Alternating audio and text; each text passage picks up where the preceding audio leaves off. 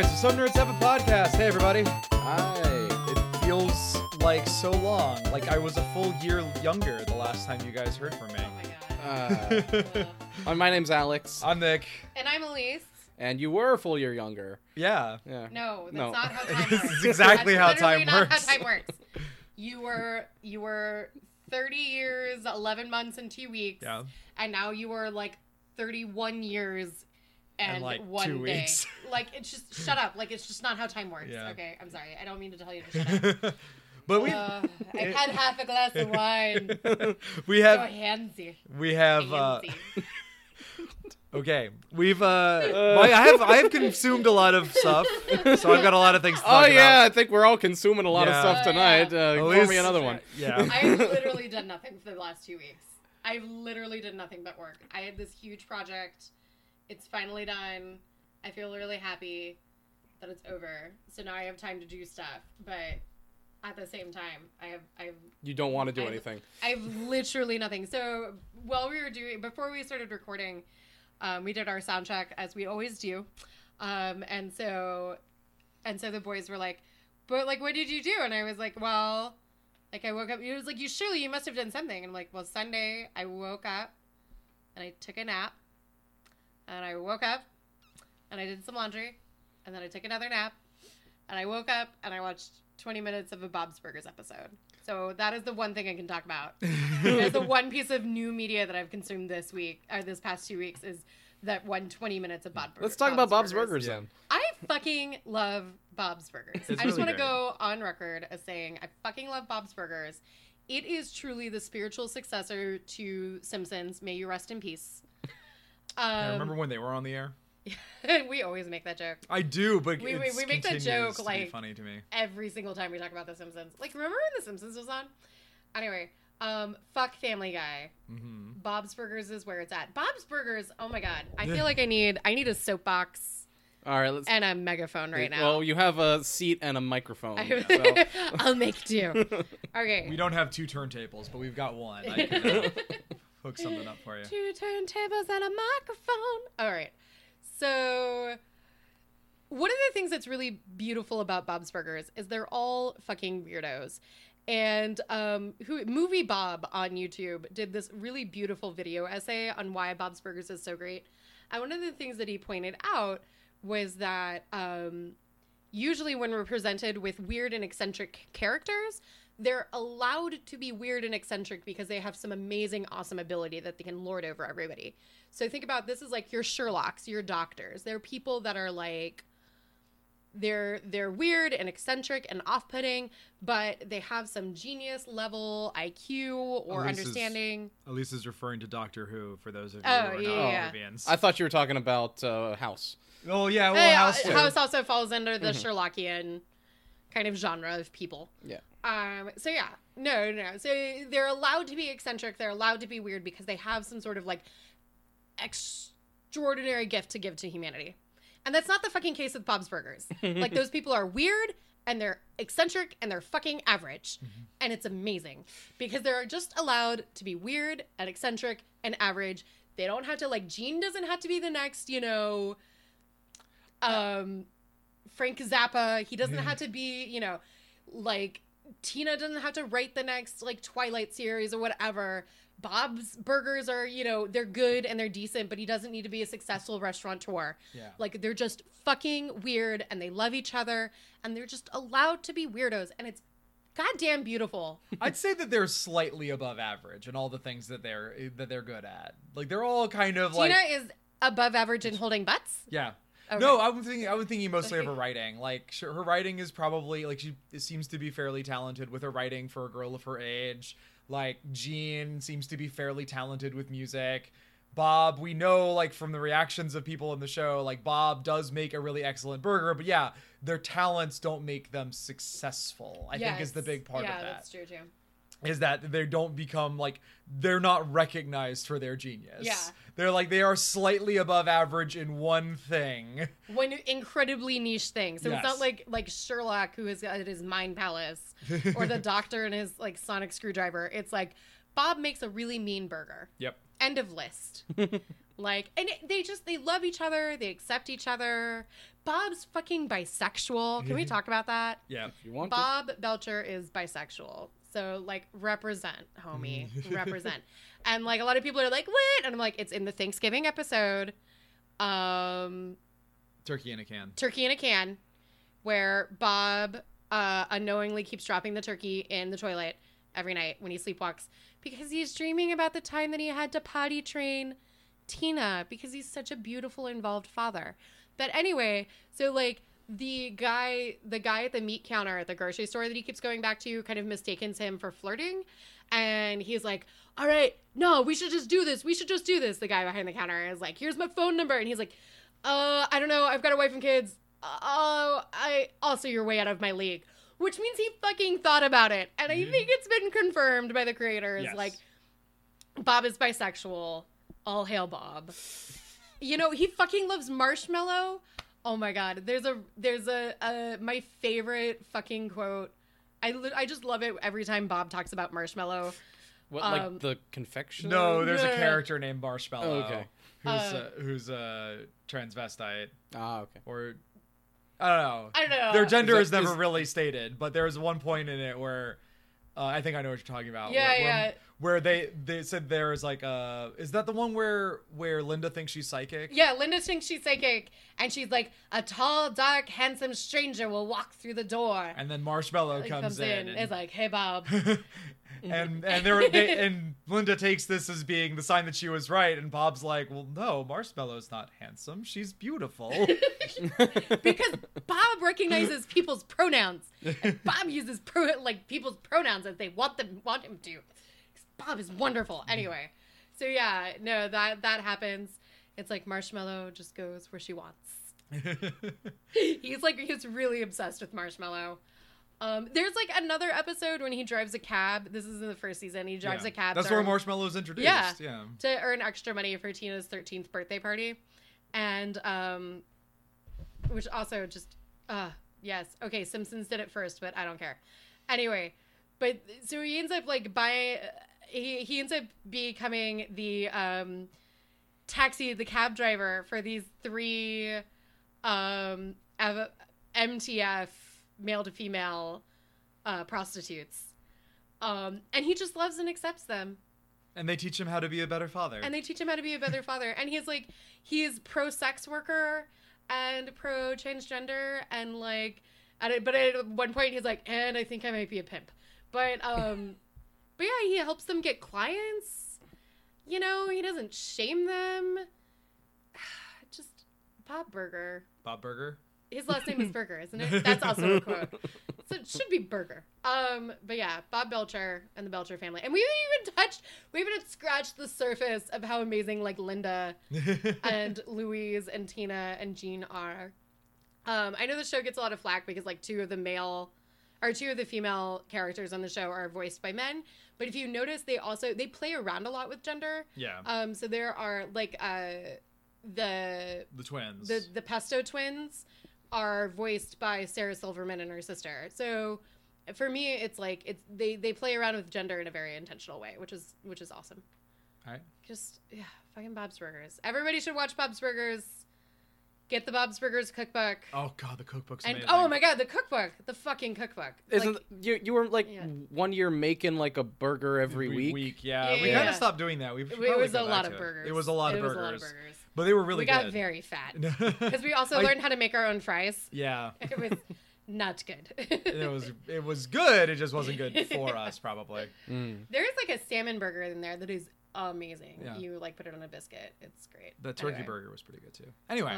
Bob's Burgers. Yes. First in our hearts.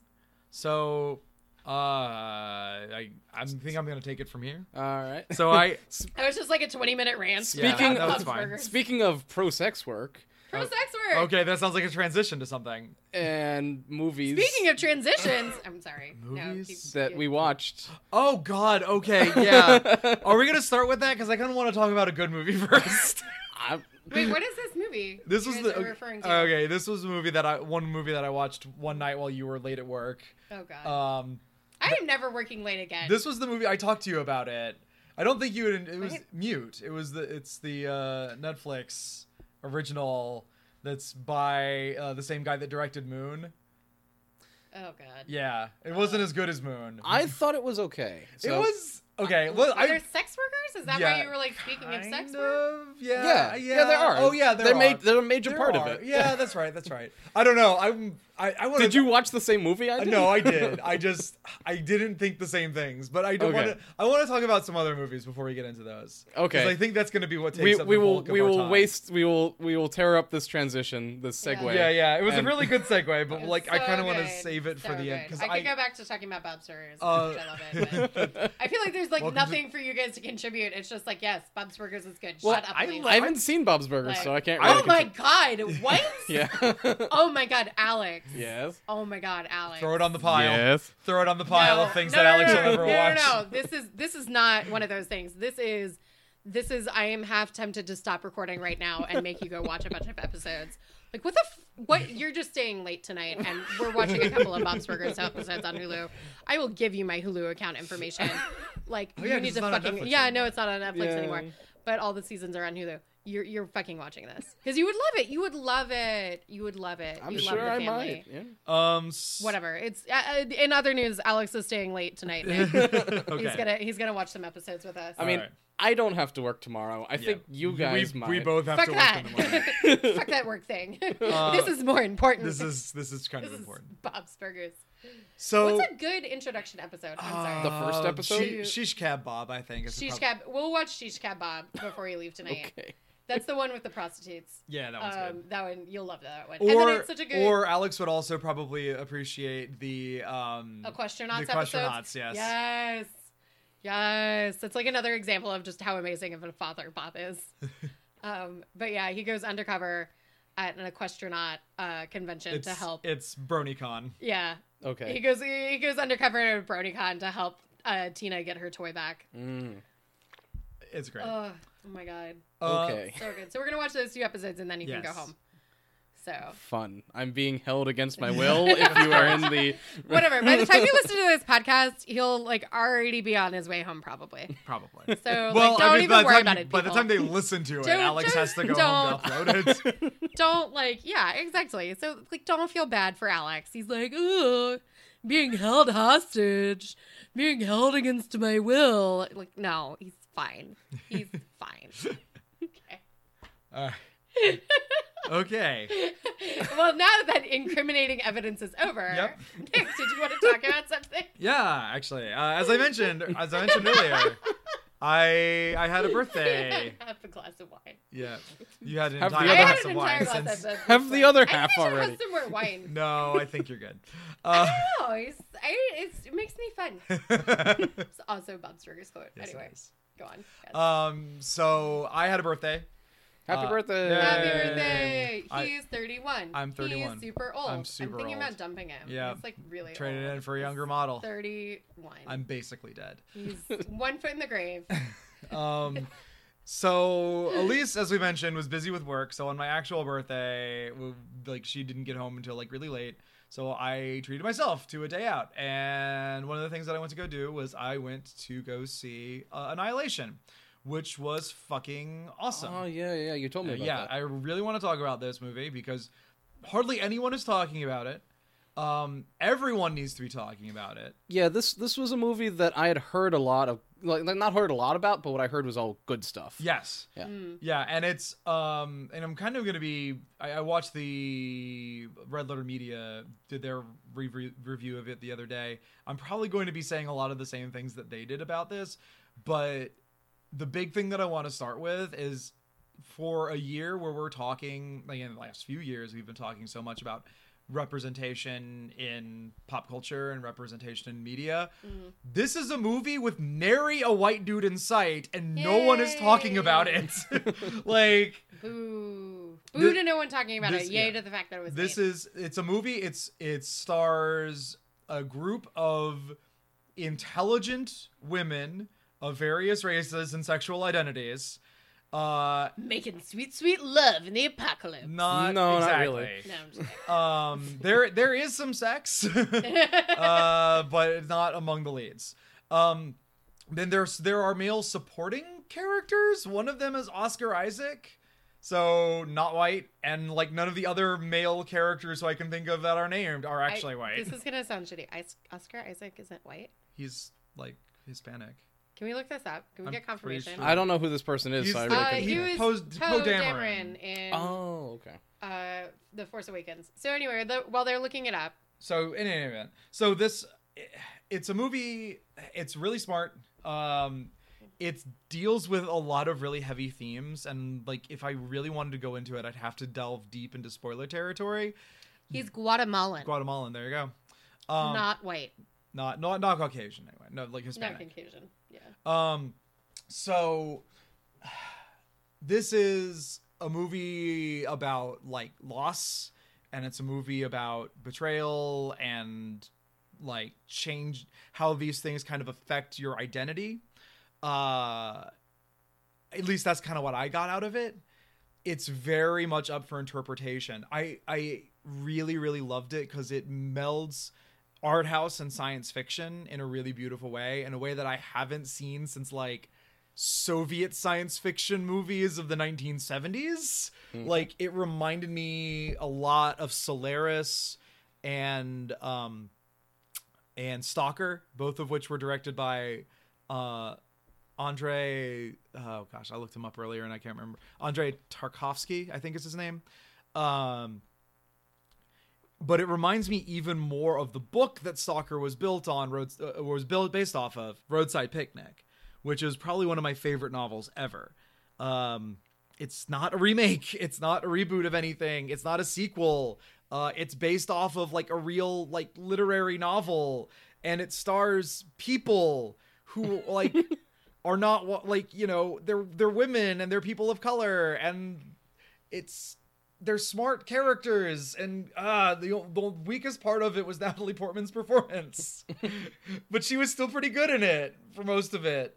So, do you want to try to give like a without spoilers, without like back of the spoiling it, box okay. style of introduction? If I had to, okay, first of all, pause this podcast, go to YouTube and watch the trailer for it. All right? And realize it tells you nothing about the film? All right, now that you're back. Okay, the movie is nothing like what you just watched. Basically, the trailers for this movie, they take the two scenes where characters fire guns and they turn it into like a 5-minute trailer. When most of this movie is these characters talking with each other and like discovering things and thinking through problems. But essentially, the source, the movie is about. All right, Natalie Portman is a cellular biologist who works for Johns Hopkins University. Her husband, Oscar Isaac, is a soldier, like some sort of like special ops kind of guy. And apparently, like, they met in the military. So Natalie Portman's character was also formerly a soldier, which explains away the one stupid thing that you see in the trailer where she's down in a crouching position firing the gun. It's like, oh no, she is a biologist, but she's also a like former military veteran. Yeah. So it's like she knows how to actually use this weapon. So it's not just stupid, no reason for it, shoot gun movie. It's not a shoot gun movie. There's like 2 scenes of shooting guns. But Oscar Isaac goes on this mission. And he is presumed dead. He's gone for a year. And so Natalie Portman is kind of having to live her life without him. Then one day he suddenly reappears, no memory of who he is or why he's there or anything like that. He just kind of finds his way back to their house. And so they are talking, and Natalie Portman's trying to figure this out. He starts like bleeding and convulsing, and so she calls 911. They get run off the road by these black SUVs and taken into custody and taken to this secret military / scientific installation, where it turns out that several years ago something fell from space in this I think they say it's a national park or something like that, and this thing that looks kind of like a big goofy soap bubble has expanded out from beyond where this thing has fallen, and the people there are referring to it as the Shimmer because it's just like it's all shimmery and wavy and weird looking, and things that they send in there never come out except for Oscar Isaac. And so they're like, what the hell, we need to study this guy. And Natalie Portman falls in with a group of other people who are about to go in, all of whom are women, to explore this place. And she's like, well, what the hell? My husband is dying. I thought he was already dead. And the key to saving him is probably in this thing, so I'm going to go with you. And that's like the first half hour or so of the movie. That's the setup. That's the setup. Like, and it just gets crazy from there. And I don't really want to spoil anything else because, like, what happens once they get in there is very, like, mind-bendy, intellectual kind of science fiction, which you hardly ever see. Like I said, it really reminds me, if you've ever seen the original Solaris or the original Stalker, which probably no one has or has read, Roadside Picnic, it's very much this kind of thing. Probably the closest thing to it in American cinema is like the last like 20 minutes of 2001: A Space Odyssey. Gotcha. If that was stretched out to 3.5 hours, that would be kind of an Andrei Tarkovsky movie. This movie is not that long. It's like less than 2 hours. It has a lot of things to talk about, but it gets in there, it tells its story, and it gets back out.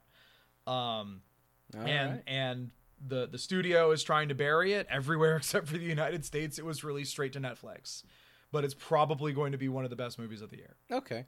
Is it on Netflix now, or No. is it? Okay. If you're in Australia, yes, it's on Okay. Netflix now. If you're in the United States, no. It's still in theaters? I think as of 2 weeks ago, Okay. it was still in theaters. So it might not yet. It might not be anymore. Although I was surprised at how many people were in the screening I went to go see, because I saw it like in the middle of the day on a Saturday, and I was expecting that I would be the only person in the theater, but it was mostly filled. Okay. So it's getting more press than I thought it would, but I mean, for what it is and for like what that means, it's surprising how little attention it's getting. All right. Well, sounds like a good review there. Yeah. It has the worst title of all time, which I think probably doesn't help. No. Annihilation is a terrible title, but I don't, based on like the themes of the movies, I don't know what else I would call it. Oh, yeah, so you don't have any other names to call No, it? I don't have a better name for it. Like that's The really Shimmer. The Shimmer. Apparently it's part of a trilogy of novels. Okay. They're all called the Southern Reach trilogy because I think that's the name of the military base is Southern Reach. But yeah, Annihilation is a terrible name for a movie. It sounds like the most generic like sci-fi action movie ever, and I think Armageddon, or this sounds like something where Jason Statham is punching dudes on on a space station, but it's like not that at all. Like it is Station. Yeah. Yeah, the sequel to Bill and Ted's Bogus Journey, Station. I'd watch that. With Jason Statham? No, with Station. Yeah. With Jason Statham as Station? As Station, yeah. Okay, no, I'd watch that. So yeah, that was one of the things that I did. I also finally was able to get a PlayStation 4. So Hey. get ready for me to stop talking about Dark Souls and start talking about Bloodborne, guys. Yay. I'm actually kind of more interested in Bloodborne. Bloodborne's real good. I haven't beaten it yet. I've barely, like, it's way harder than Dark Souls because I'm used to, like, it's really weird because the games are almost identical, but there's like just slight little differences in design that make it way, way more difficult. And Elise is making a face, but you talked for Bob's Burgers for like 20 minutes. That's something everybody enjoys, except for Alex, who doesn't know that he isn't going to enjoy it yet. I mean, that's true for Dark Souls too. I mean, like I said, Souls. I am interested in seeing more about Bloodborne because it just don't encourage him. Yep. Stop it.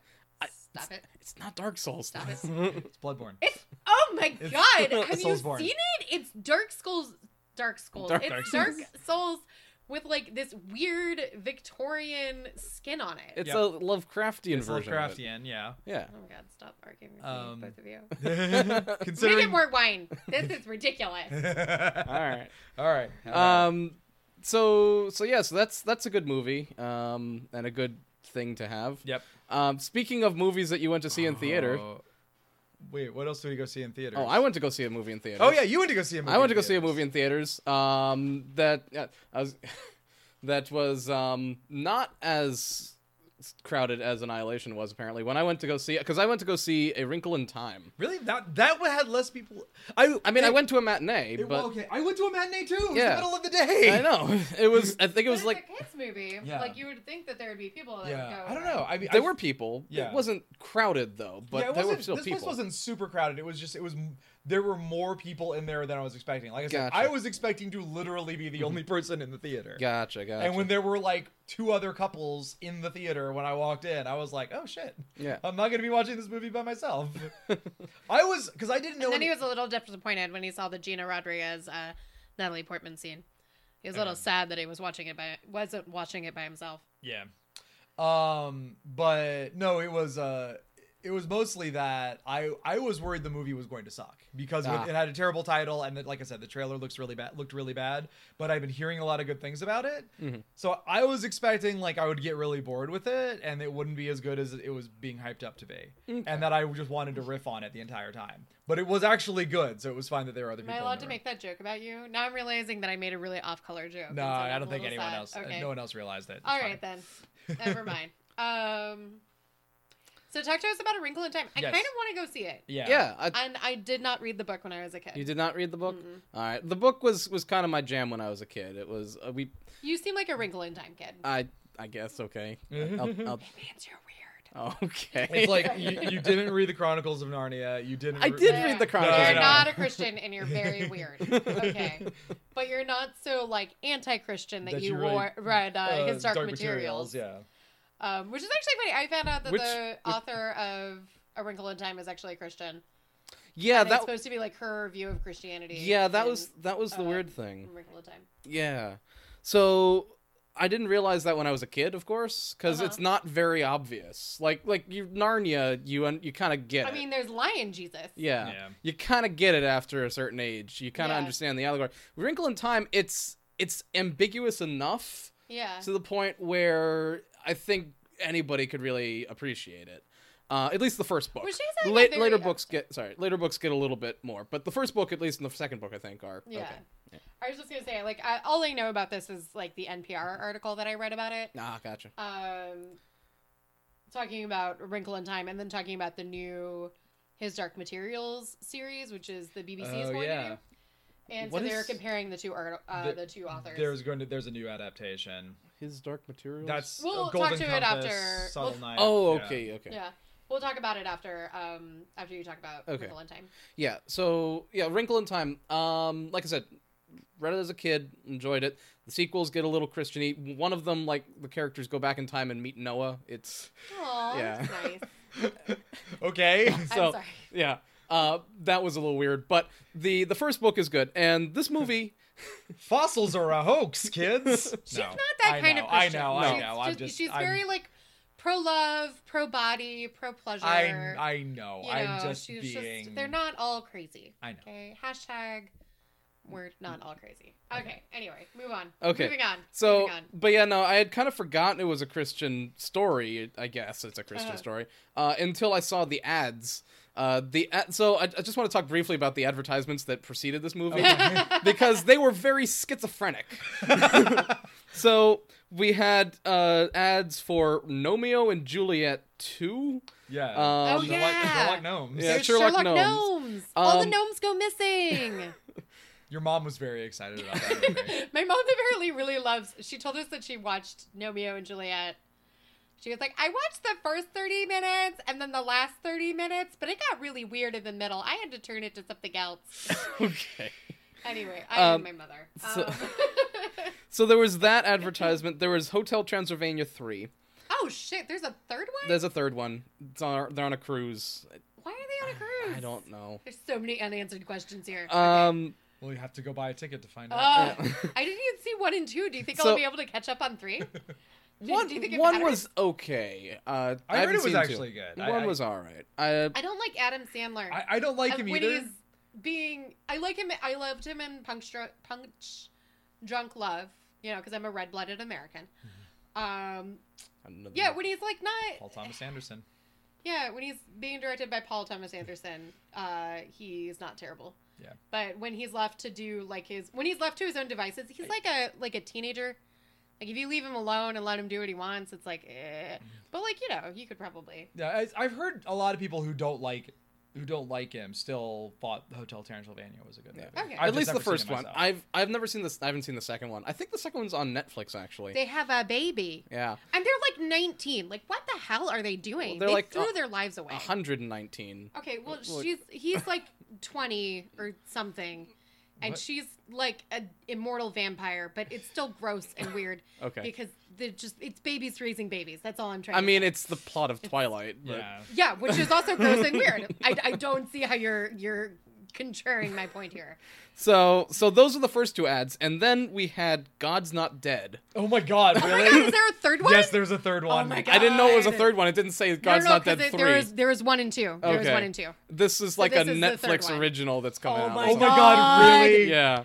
Baby, we need to get a drinking game. Dumpster fire. Baby, we Hello. need to get a drinking game together for God's Not Dead 3 and host a movie See, night. here's the thing. I don't know how entertaining those movies will actually be to watch. Like, I've seen people talk about them, and they sound Super boring. like well, they're entertaining to hear people bitch about them, but I don't know if they're one of those things where it'd be entertaining to actually like sit down and watch it. But it might be something to talk about for the podcast. Who knows? Yeah. The War Room. Oh That was god. like another one. No, fuck that movie. Fireproof. is also They're all another made by the movie. same company, I think. There's just this like one company that's convinced that there are no Christian movies. You know, because Passion of the Christ wasn't a thing.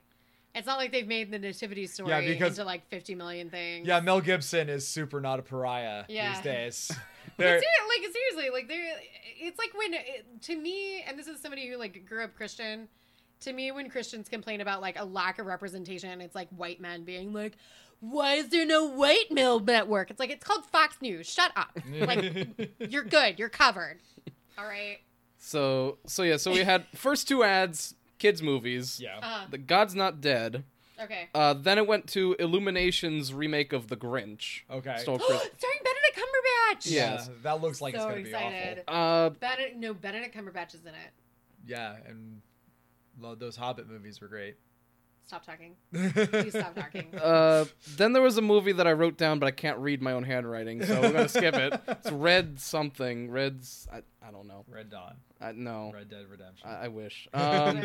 Then there was a movie, Adrift, which is this kind of drama about based on a true story about this boat that gets caught in a storm, and the experienced mariner is wounded, and then the inexperienced love interest has to sail them back to.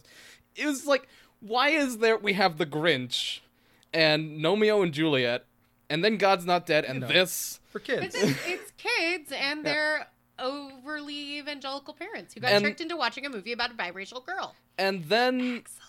And then we got Disney's Mary Poppins Returns. Yeah, I'm so excited for that shit. I just didn't wanna go know on what I record. didn't know what to feel. It's starring Lin-Manuel Miranda. Okay. And Emily Blunt as Mary Poppins. It's gonna be great. Okay. That sounds like white girls everywhere. We'll have that in their What? Facebook Shut up, feed. okay? Much like the white men, we are underrepresented in the media. I don't feel it. I was being sarcastic. I mean, I Just didn't. let me have my pumpkin spice latte. Apparently, this was not news for you folks, but this was news Yeah. for me when I saw it. I remember I heard something about it, but yeah, I'm not. Yeah. I don't follow Disney movies. I can tell. It's gonna be great. It guys. sounds like the live action equivalent of the second Peter Pan movie. Did you guys ever watch that? I don't even know Wait, no. which one are we Return counting to- as the second? Return to Neverland. Oh, okay. No, I've never seen that. Yeah. It So was like Hook. No, Hook was not- already live action. Hook was better than Return to Neverland. Yeah. Return to the Netherlands. Hot takes. Hot Return to the Netherlands. The true story of William of Orange. That's a little history joke. Yeah. Smart jokes. I feel like we need a sound effect there. And then there was one that I think is something like chocolate, but I might have miswritten that. I don't Coca. Oh no, like it was water, like chocolate. no, it was a Coca-Cola commercial. Oh. It was like Oh. it's like in the coming attractions. You have the Trinity there. You have animation, Coca-Cola and evangelicalism. Yeah. Like that's America. And a movie Wait, about surviving a and storm. the fact, hold on, you said that one, The God's Not Dead 3 was going to be a Netflix movie. Like I said, I don't know it's 3. Why is it being? It could be a remake. No, it's 3. No, Okay. 'cause Three. No, because It's I 3. because I know. You know. I know because I knew that one was coming out. I did not know it was a Netflix original. I think it's a Netflix original. Which why the hell is it being advertised in theaters? Bright was advertised in Was theaters. it really? It was, Oh yeah. my God. Yeah. So, Shit. This We is live the in a end. weird age. This is the end times, people. Oh, that's why they're making a third God's Not Dead. because they finally found a studio that'll do anything. They'll put Netflix. Netflix. Hey, that sounds like a transition, but you haven't talked about I haven't talked about the yet. movie yet. Yeah. Watching, you know, views are the equivalent of dollars now. Yeah. Netflix. Okay, Pretty go much. on. Yeah. Go on. So Wrinkle in Time. I won't bother going through the plot. The book came out in like 1962. Yeah. This is the second time they've made a movie of it. Really? I Yeah. didn't know that there was one. Yeah, there was a direct-to-TV movie made also by Disney back in 2003, Oh. which I watched back in the day, and I thought even back then wasn't very good. Yeah. Um, Was it animated or live? I'm assuming it was live action. Yeah, it was live action, but It's a Disney Channel original movie. I don't even know if it was like it might have been a Disney Channel original movie, but it was. There was also one about the dolphins. Anyway, sorry, go on. There's a whole lot of those. There was things. a whole lot of those No, things. but Some of them were okay. None of them were as good as people remember. Author of the Hot Wrinkle. takes. Oh, was that a High School Musical dig? No, there was a dig at like everyone that's like, oh my god, remember Xenon? Well, Remember no, Luck of the Irish? There were Oh no, my God, that those was the ones. shit. Those were Okay. terrible. Okay, That was the shit. No, that one was pretty bad. The ones I'm remembering are like, what was it, Eddie's Bake Off or something like that, where remember that one. where it's like this kid that wants to be like a star baseball player, but also wants to bake cakes, and he can't do both at the same time. God. Was it also singing? Because that might have just been High School Musical. No, it wasn't that a musical. Literally sounds like they just put like activities on a corkboard and threw darts at it, Yeah. and then wrote a script based off Yeah. of it. And then- well, it's the star of the high school baseball baseball team and who he wants to bake. Okay, great. Have a script on my desk by Friday morning. That was, The note card just below bake was do cocaine, so you know. I mean, they lucked out. I That's what thought the that one. producers were doing. I thought that one was okay. I also thought the one where the guy turns into a merman was okay. Oh, 13? Yeah, I think that's what That it's one called. was good. Yeah, The Color of Friendship. That one got nominated for an Emmy. I never saw that one. That was the one. It was based off of a true story, and it was there was a congressman in the 70s.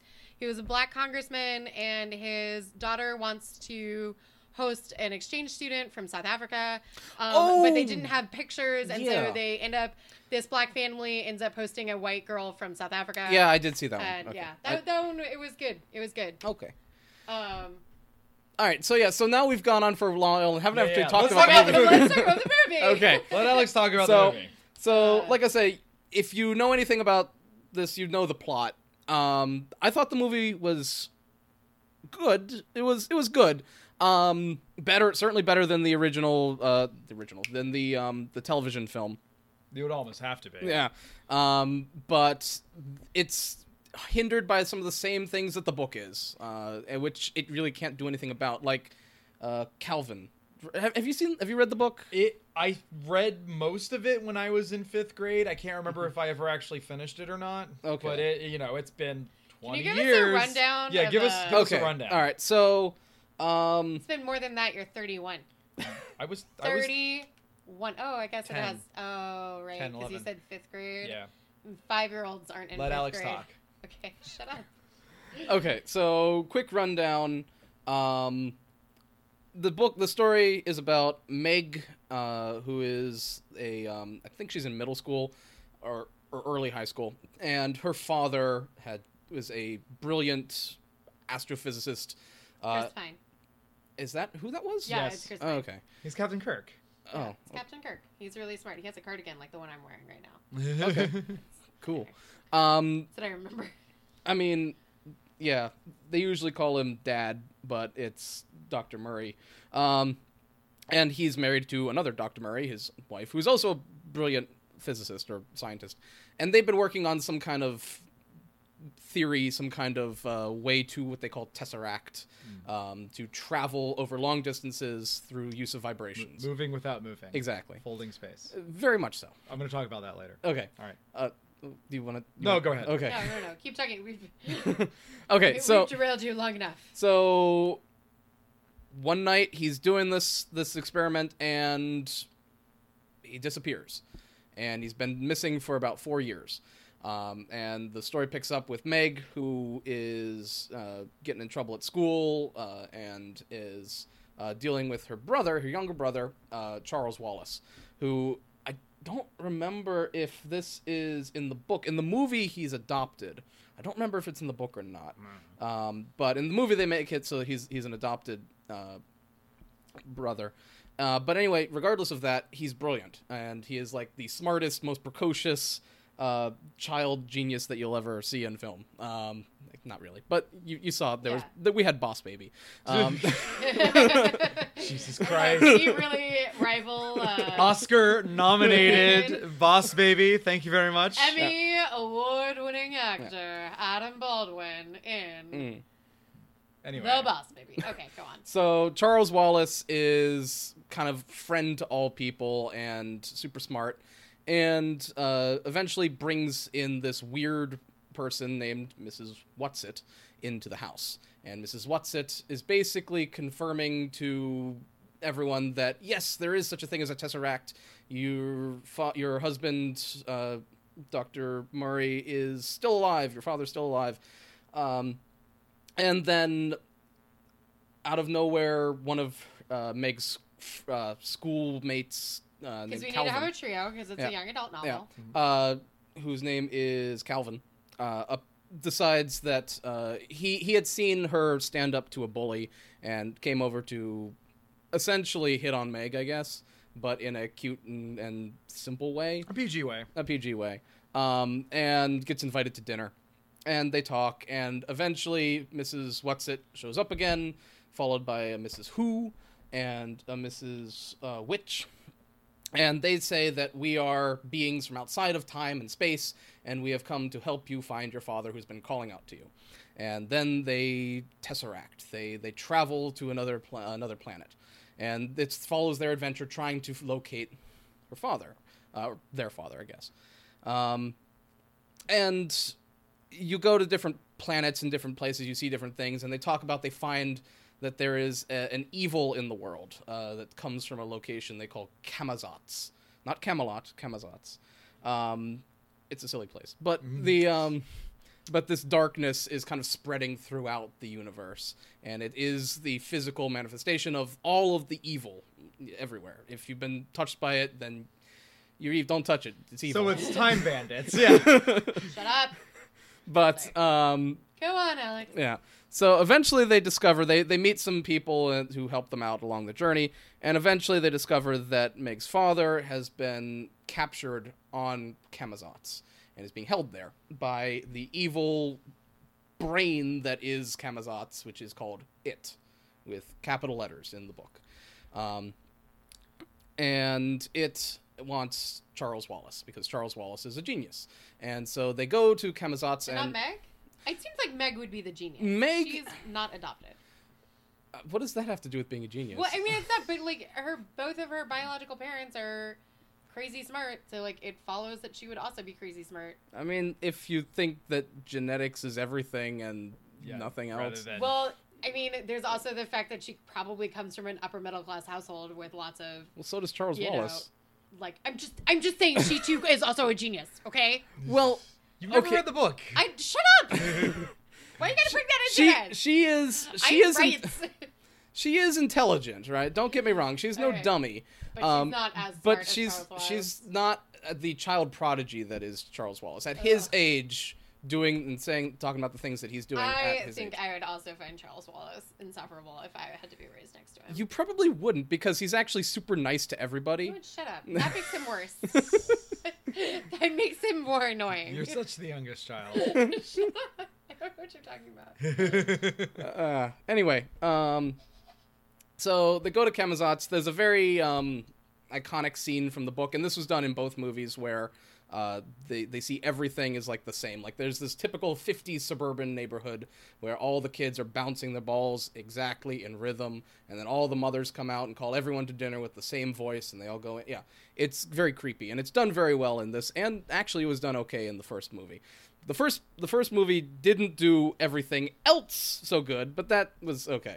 Anyway, they get captured and kind of tricked into giving Charles Wallace over to it, and he is essentially the vehicle for it now.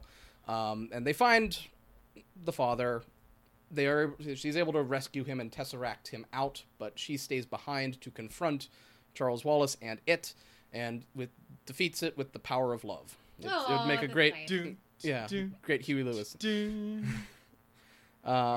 So love overcomes the evil in the hearts of men that the Shadow knows, and is able to bring everybody back home. And they reunite, and they have a happily ever after thing.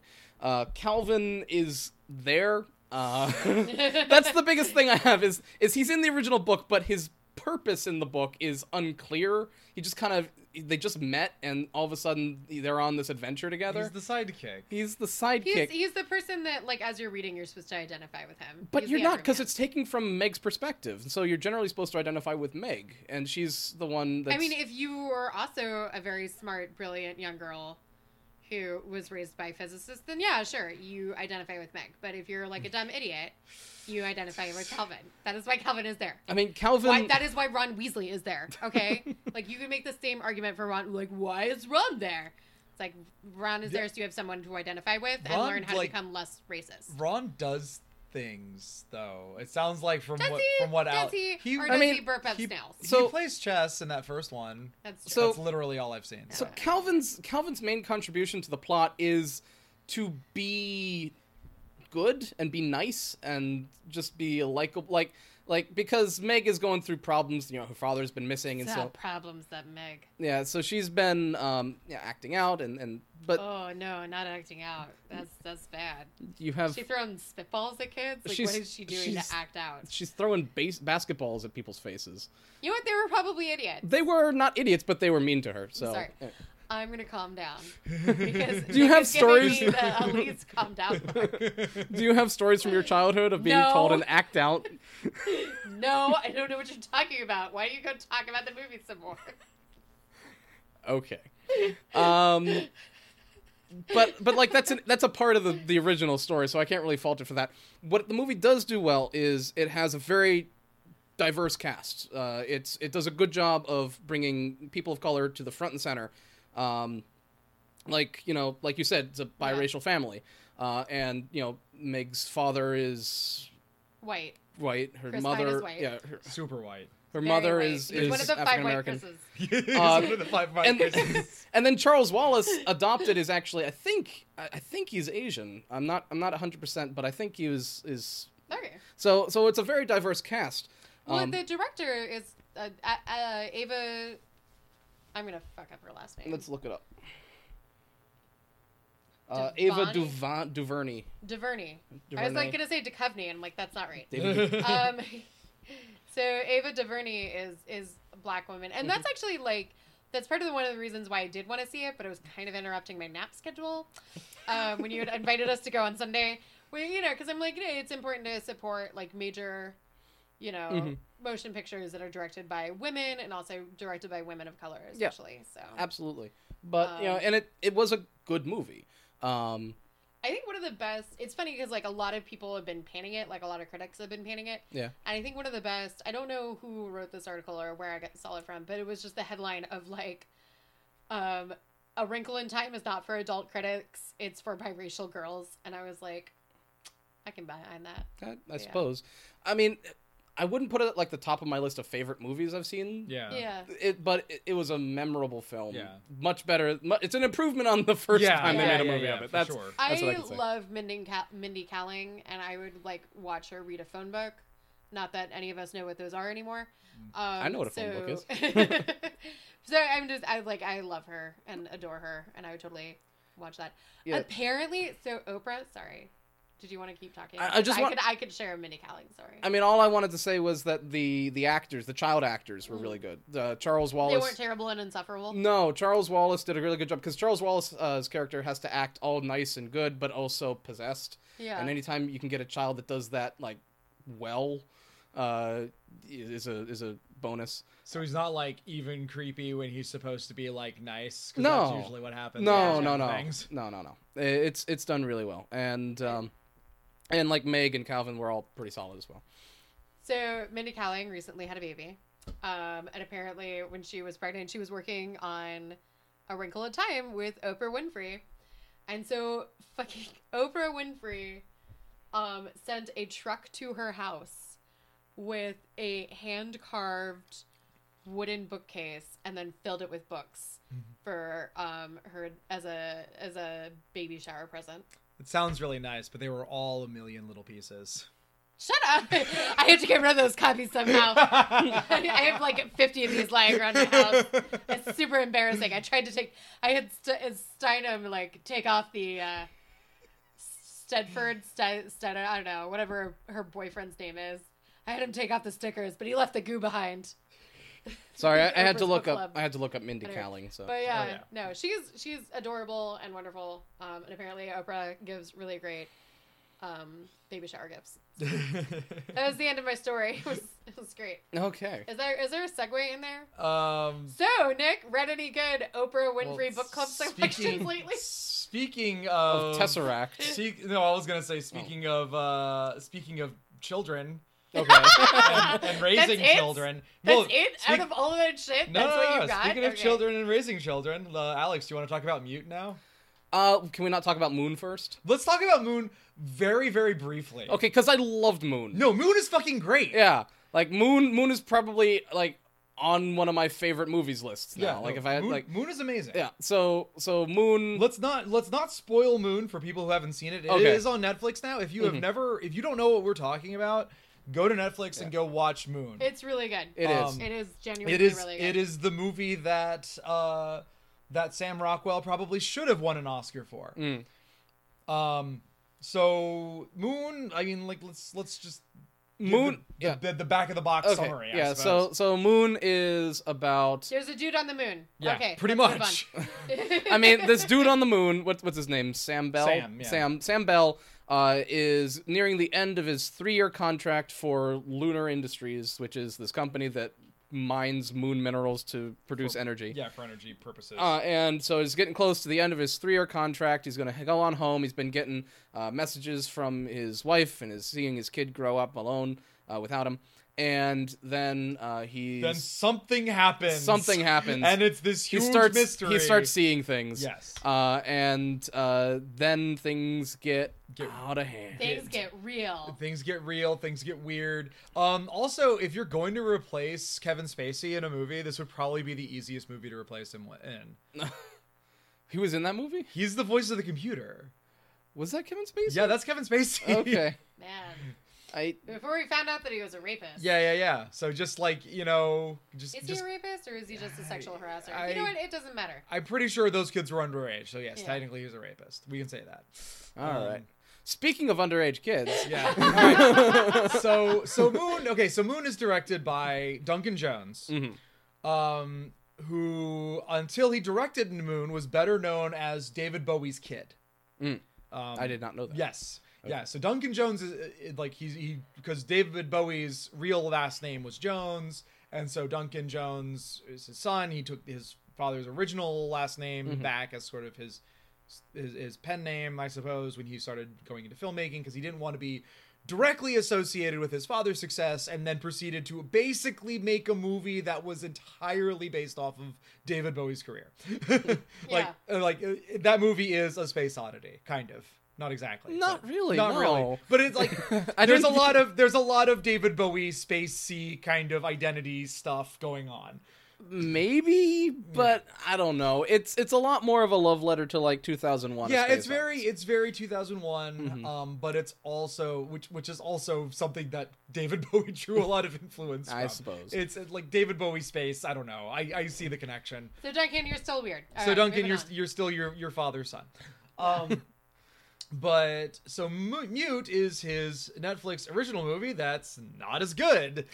It's not as good. I wouldn't say it was bad, though. I have some major problems with it. Okay. And the main reason why I told you to watch Moon before you watched Mute is because Moon is a way better movie, and Mute fucking spoils the end of that movie with a fucking throwaway sight gag. Yeah, it doesn't really need to be in that movie. Yeah, it's in the same fucking universe. They're Yeah. in the same universe. They're in the same universe, but it doesn't Why? need to be. I suppose he's trying to make a brand for himself. Yes, and it's like it's kind of cool. Like if you've seen Moon, it's pretty cool. Mm-hmm. But if you've watched Mute first and then you go back to watch Moon, and it's like, oh, Sam Bell. That oh my god, that's what's gonna happen in Yeah. this movie. Like it's really Yeah. it's kind of disappointing. Anyway. And then, were you saying it made you really sad that you weren't I watching? wasn't watching the that movie. about the site. I the wanted, throwaway site I wanted gag. to be watching the movie that was Yeah. like it so distracted me through the entire All right, rest of the so movie. so let go through Mute and explain why you didn't like it, and I'll okay. see if I have counter arguments. So Mute, first of all, it's the most high concept fucking neo-noir movie I've ever seen. It's a movie. And this bitch has seen Blade Runner. I've twice. seen both Blade Runner movies, and I've seen all the cuts of the original Blade Runner. I've seen that movie more than twice. But have you seen the secret Blade Runner movie? The secret Blade Runner movie, the one that no one talks about? Yeah. Yes, I've seen it. Okay. I'll put it like this. Before Blade Runner 2049 came out, there was a novelized sequel called Blade Runner 2 Tears and Rain. It is sitting on my bookshelf in the other room. Okay. So yes, I have seen the secret Blade Runner movie, the one that no one talks about. But okay, so when I say high concept, like Blade Runner has a lot of ideas that it kicks around, but it's like very simple. Okay, it's very simple in terms of the concept of the story, which is, Harrison Ford is a detective who hunts down illegal robots in the future. Go. Okay, like there's a lot of ideas that kind of spin out of that, but you don't have to spend a lot of time understanding what the story is actually about. So this movie, Alexander Skarsgård is a grown. He was Got a hell of a last name. He's got a hell of a last name. He's a hell of an actor, and he does a really good job in this movie, where he plays someone who was raised Amish in the cyberpunk future. Jesus, why? Because that's the Because movie. Amish people are still going to exist in the cyberpunk Yeah. future. Yeah, but So What? so he's in. what purpose does that serve in the film? Okay, so the purpose that it serves in the film Is that he's good at wood carving. Is that he's good at wood carving, and that the movie You is could just be a fucking hipster. and that the movie is called Mute. And so basically, Does he not speak? He does not speak. Yeah, when he was a kid, he goes got- in a boating accident. Yeah, he got run over by. Yeah. He was like swimming, and a boat, like a power boat, runs him over, and it cuts his vocal cords. And because his parents are Amish, They won't let the doctors operate and give him a electronic voice box. okay. Yeah. And so, even though he's raised Amish, like this is the thing that's really confusing about this. He's raised Amish, but he still lives in the world. But like he doesn't use technology, so he's kind of like this weird hybrid. Yeah, of, he's like a lapsed Amish person. yeah, he's kind of, but not really. Why wouldn't you just have him be a fucking hipster? because the mother and the like what you have. I guess they have to explain why he doesn't didn't have speak, yeah. the surgery that would allow him to speak. Because he's a fucking hipster. and Yeah, his but he wasn't a parents hipster were when weird. he was like 9. Yeah, when yeah, his Yeah, his parents were hipsters. even a Anyway. hipster parent would Or probably. Jehovah Witness. I don't know, but like, yeah, really? So he's Amish? So he's We had to go kind of there? he's kind of lapsed Amish, like Alex said, but not really. Not because completely, yeah. He's a bartender In Berlin. In Berlin. Why? I don't know. I think they were drawing. Wait, so how did this Amish person get to Germany? Honestly, I think he was in Germany to start with because the boat in the beginning of the film Yeah, has the a German people flag. in there, yeah, are Remember- speaking German. There are, and remember the. Wait, I like how you just stopped me and you were like, That's no, where there are. Where do you There think are Amish people come from, Elise? They got kicked out of Germany and now they all live in America. Some Yeah. of them probably Some of- still live in Germany, but those that even if they don't, then there's some kind of connection. Anyway, Yeah.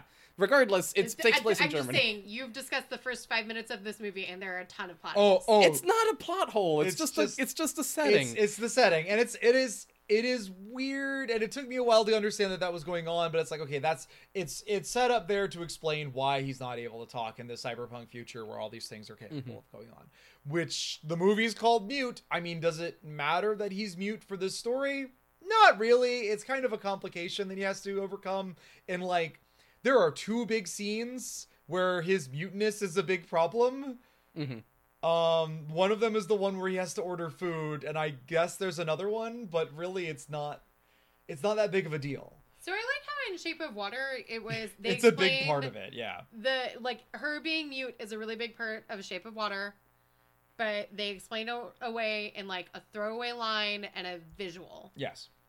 And there's not this whole fucking nonsense about like Amish people in boats. So when I say that it's high concept, that's what I mean. Is that you have to kind of buy into this. All right, it's the future. There's a lot of disbelief that has to be suspended. It's Shadowrun, but this guy can't talk. Why can't he talk? Well, because he's Amish. He's still raised Amish. Why hasn't he gotten the thing? I do want to mention. I just did some quick research. Okay.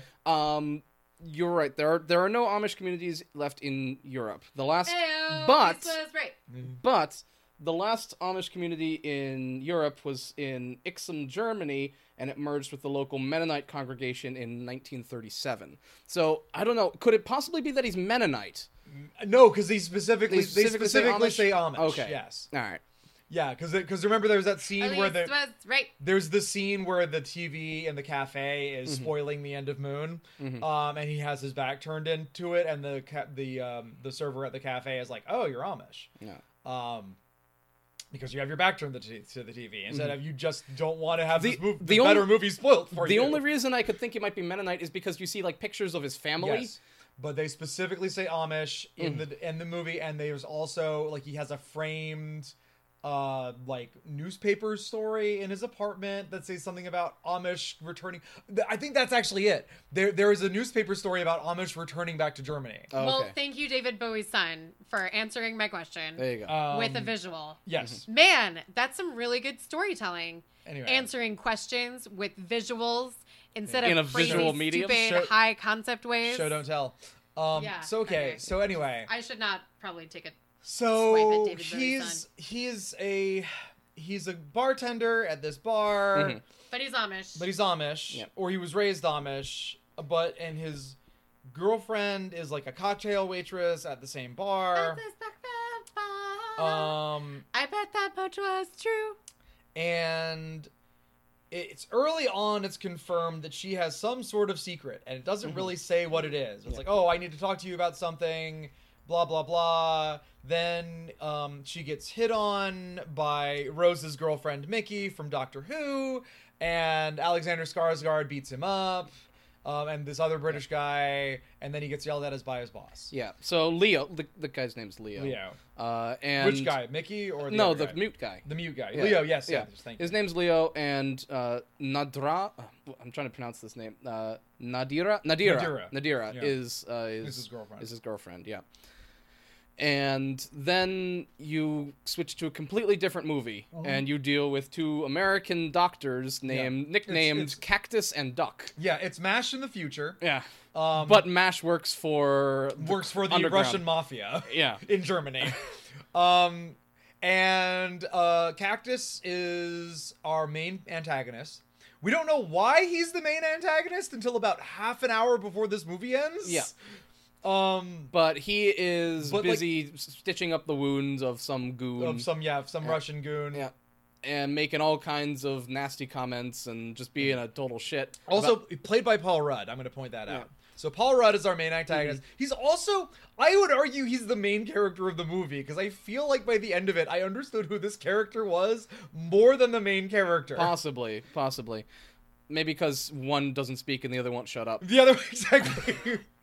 But he's also, I thought him and the other doctor, I'm sorry to keep interrupting, but I thought him and the other doctor were like a gay couple at first, and I'm like, that's kind of progressive, but no. I mean, they kind of joke about it, like I think that they might be not gay, but I don't know. They're super not, because you find out what their sexual proclivities are, because their sexual proclivities are like major plot points. Yeah, but no, they do say, like, we shared a bunk in Kabul and touched penises. Yeah. So, I don't know what to take from that. I think that's They're just. bisexual. I think that's just them Do joking. you know that there are Yeah. bisexuals that I'm exist in the aware world? of that. I am aware of that. I'm gonna go ahead. Big spoiler alert for this movie that you probably shouldn't watch because it's dumb. Oh, you should watch it. I think it's okay. I think it's not a bad movie.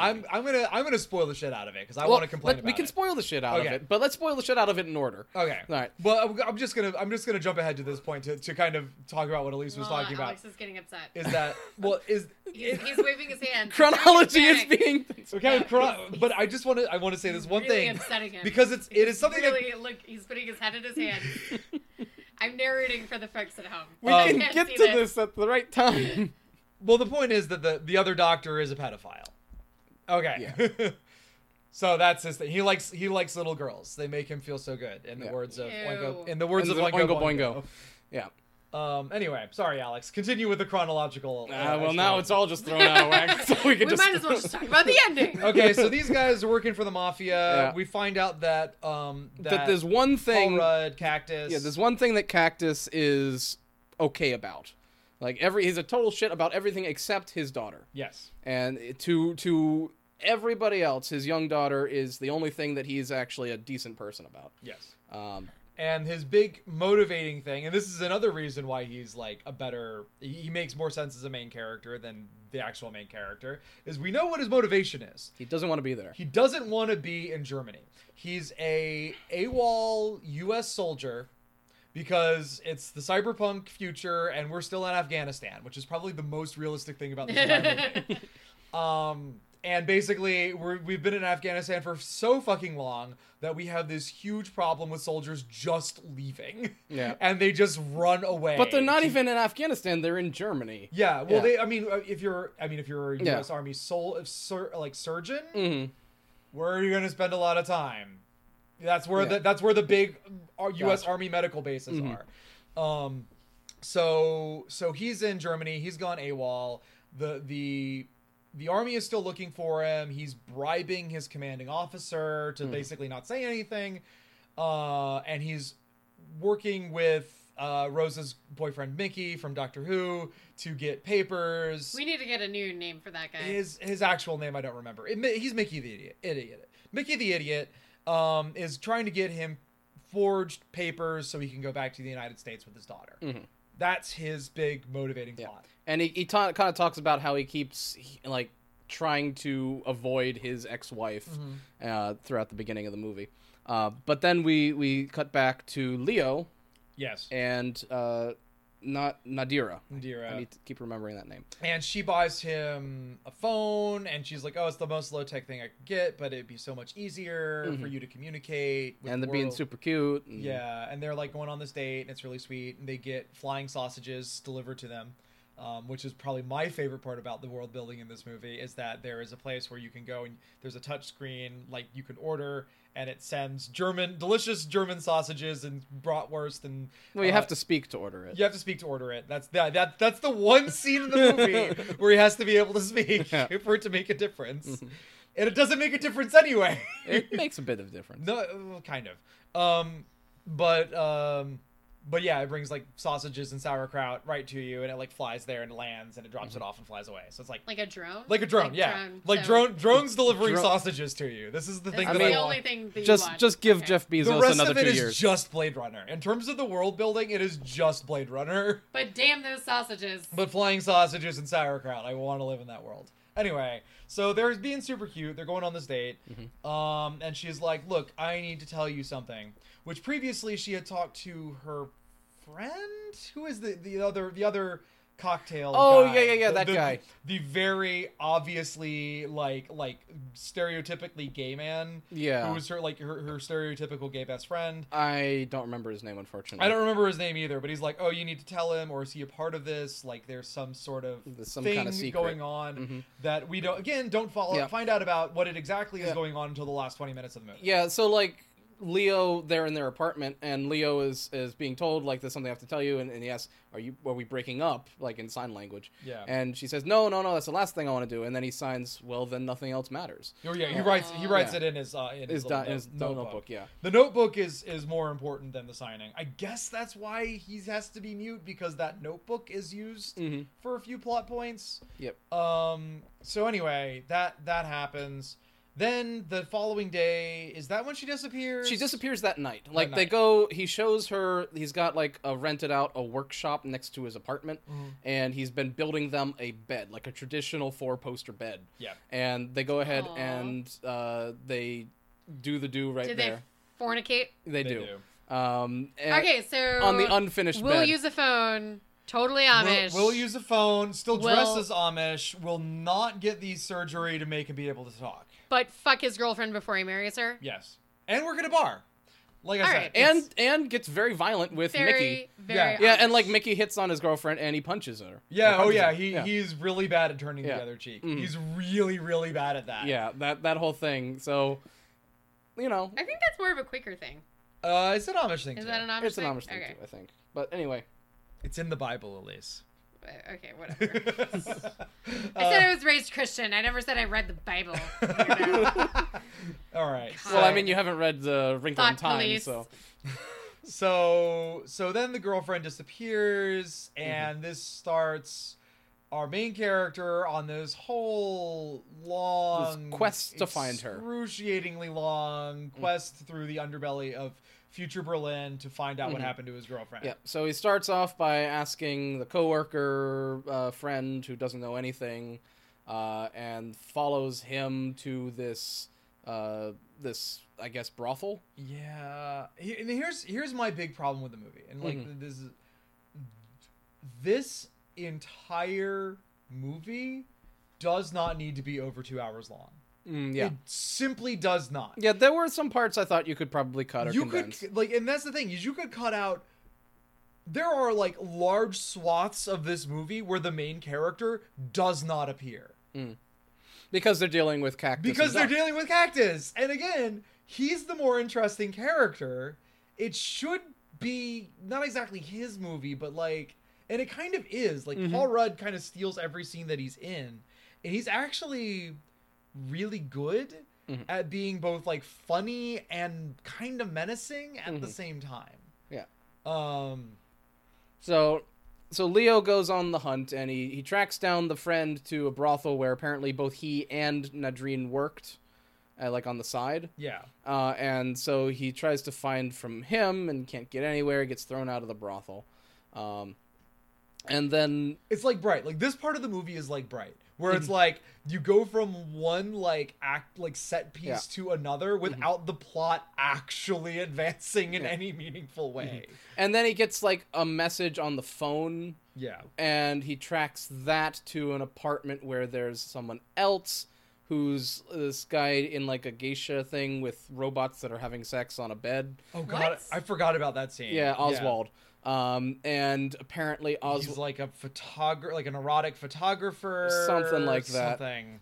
and he's got a picture with Nadira, with Nadira's name on it, and so he takes that, and he thinks that this is her, and she looks different, and so he tries to find her that way, and he gets involved in the Russian mafia. yeah, like at one point he like, actually meets, like many times he meets with Cactus. with Cactus, Yeah. but like only tangentially. like Like they they meet, don't actually like intersect in any meaningful way. It's like, oh, you see these characters together.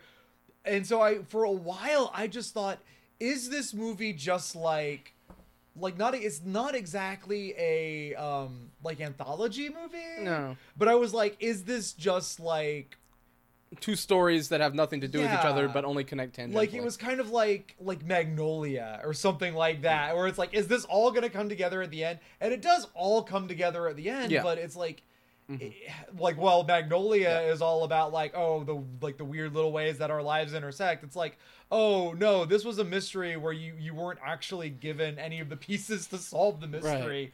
We just tell you again in the last 20 minutes you understand, like, so there's no real tension. There's tension, but especially in the ending, which I thought was good. Yeah, the ending But- was fine, but again, it should. Let's continue Yeah, with where okay. we're at. So he gets a text message to go to this black market place where it just so happens that Cactus is getting the papers from Yes. Mickey, whose name is not really Mickey. Yeah, But he kind of idiot. crashes the thing and ends up getting thrown out of there. But it's there that he realizes that the notebook has the message that Nadira wrote down, yeah. and so he's able to kind of find out what the message was, and it was an address. And I think that's how he gets to Oswald, he gets to Oswald, and then from there somehow he ends up going to another address. No, he finds a phone number. Did we skip the scene where he finds the person in the picture, or does that come later? The picture with her name on it? Yeah. No, that's in Oswald's Oh, apartment. okay. Yeah. No, I know he finds that. Yeah.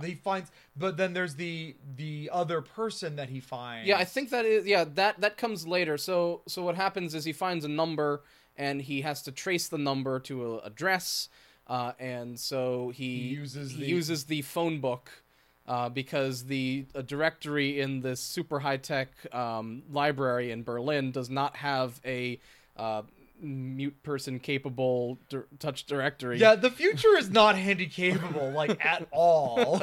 Like, I know this is Germany, but do they not have the equivalent of, like, the ADA? I don't know, but no. So instead of trying to find someone and asking them to look it up for them, like a librarian, Yeah. he goes and bits every book in the Berlin phone book directory, and finds the number over the course of like that night.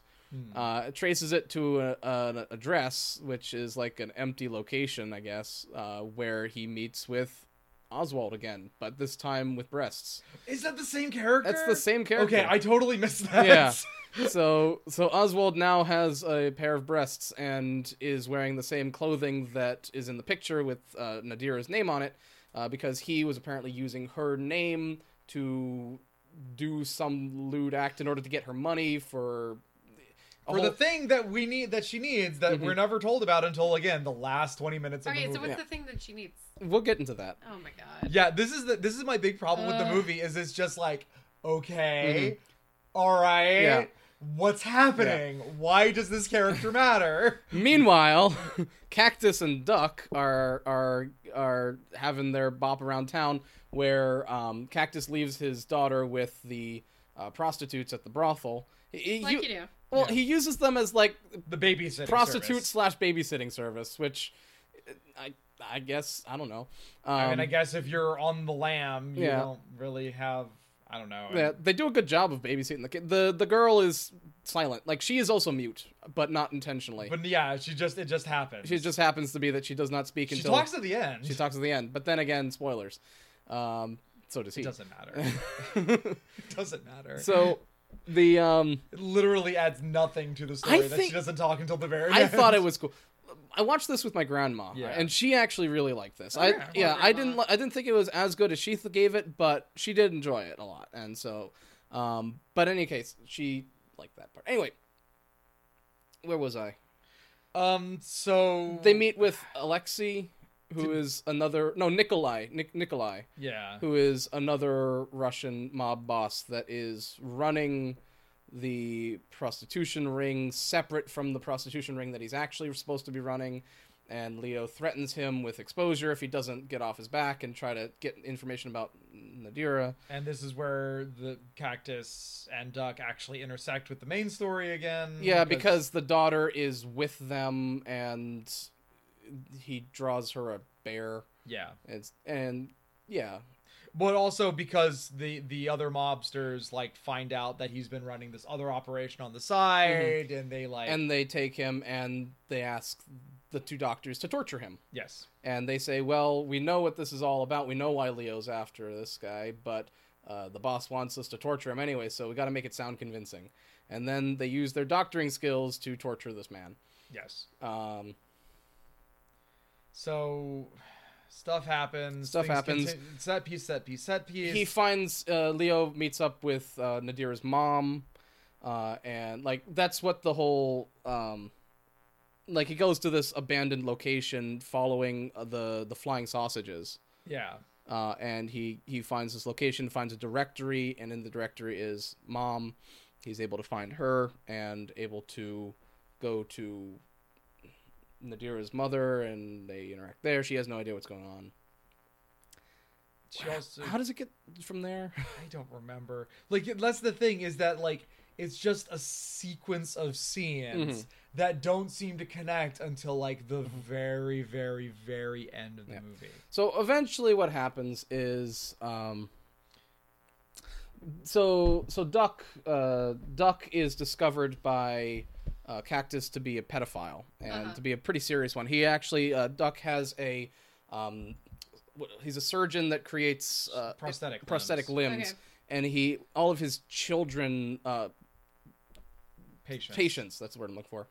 He's got like cameras in their changing room, and he's got and so Cactus actually gets up in his face and threatens to kill him if he doesn't stop this. Wow. Throw away all the cameras and offers to like. And Cactus is the antagonist? Yes. Yeah. Okay. So All even right. I hate him so much and his pedophile killing threatening. well, he also tortures people for money and is a general shit. Yeah. But let's get back to the pedophile killing. So he doesn't actually kill him. He threatens to kill him if he doesn't change his ways. And then they go and they have a party because he's finally got his papers. He's finally got his That's right, papers. that's Yeah, right. and so it's like chums all along.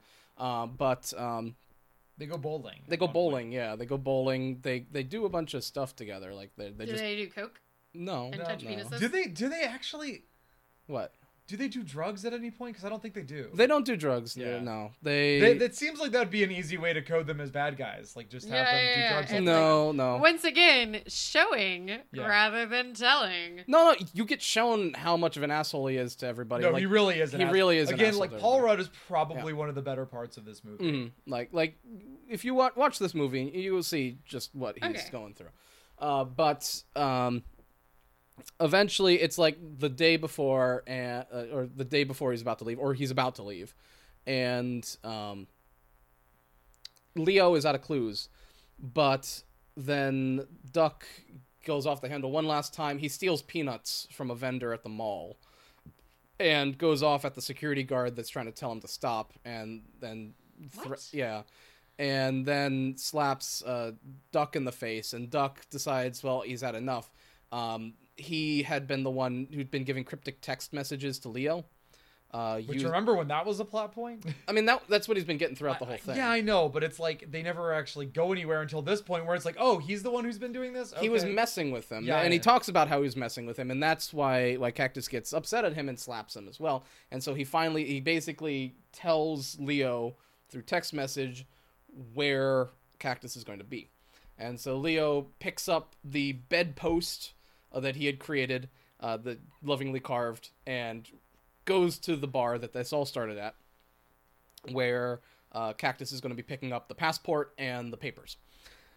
Then he proceeds to beat his way through the entire building, having a off-screen battle with one of the security guards who picks up a robot stripper leg. Yes.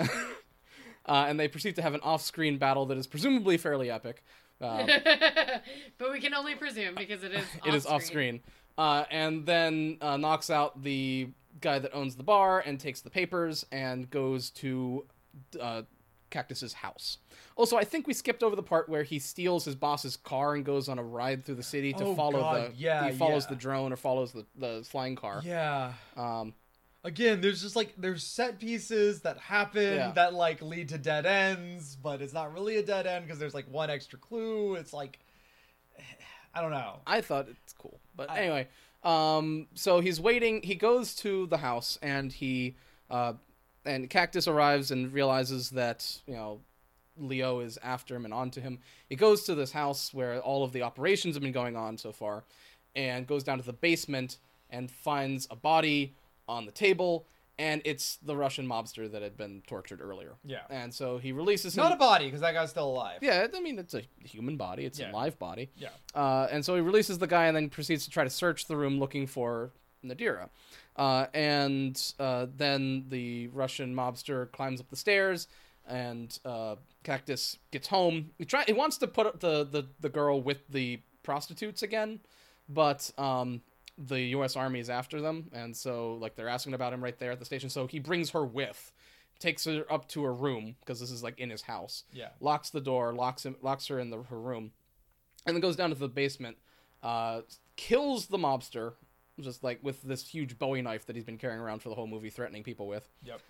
And then proceeds to tell us why this movie happened. Yeah. So there's this locked off section of the basement that he gives the key to. Well, we need Leo. to actually explain what's going on. Yeah. Because it's like this is where it's revealed what has actually been going on. So again, this is about an hour and 40 minutes into a 2-hour movie, over 2 hours. And at this point, he's like, "Oh yeah, she was my wife, and this is her daughter. And this is her daughter. Wait, so Nadira was married to Cactus, and the daughter is their daughter. Yeah, and that's like the thing that she was going to tell Leo before she disappeared. Yeah, and so what had it happening was he was watching when they were doing the do on the unfinished bed, and snuck into their house, drugged their tea or whatever, and then when they were drugged, he took her back to his apartment. Because she was trying to get custody of the daughter, I think. Yeah, I can't imagine why. That's what's implied. And proceeds to murder her. Yep.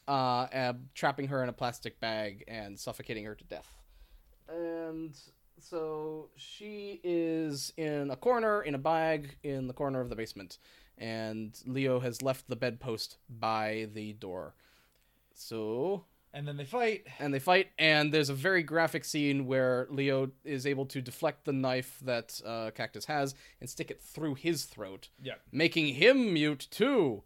Oh, that's why it's called mute. Yeah, it's like a theme. And it's like poetry. It's like poetry. It rhymes. Yeah. And that was actually the part where my grandma had to look away. And I told you going into it that it was pretty violent. She probably didn't want to watch it. No, she didn't want to watch that part, and I was able to tell her when to look away and when to not.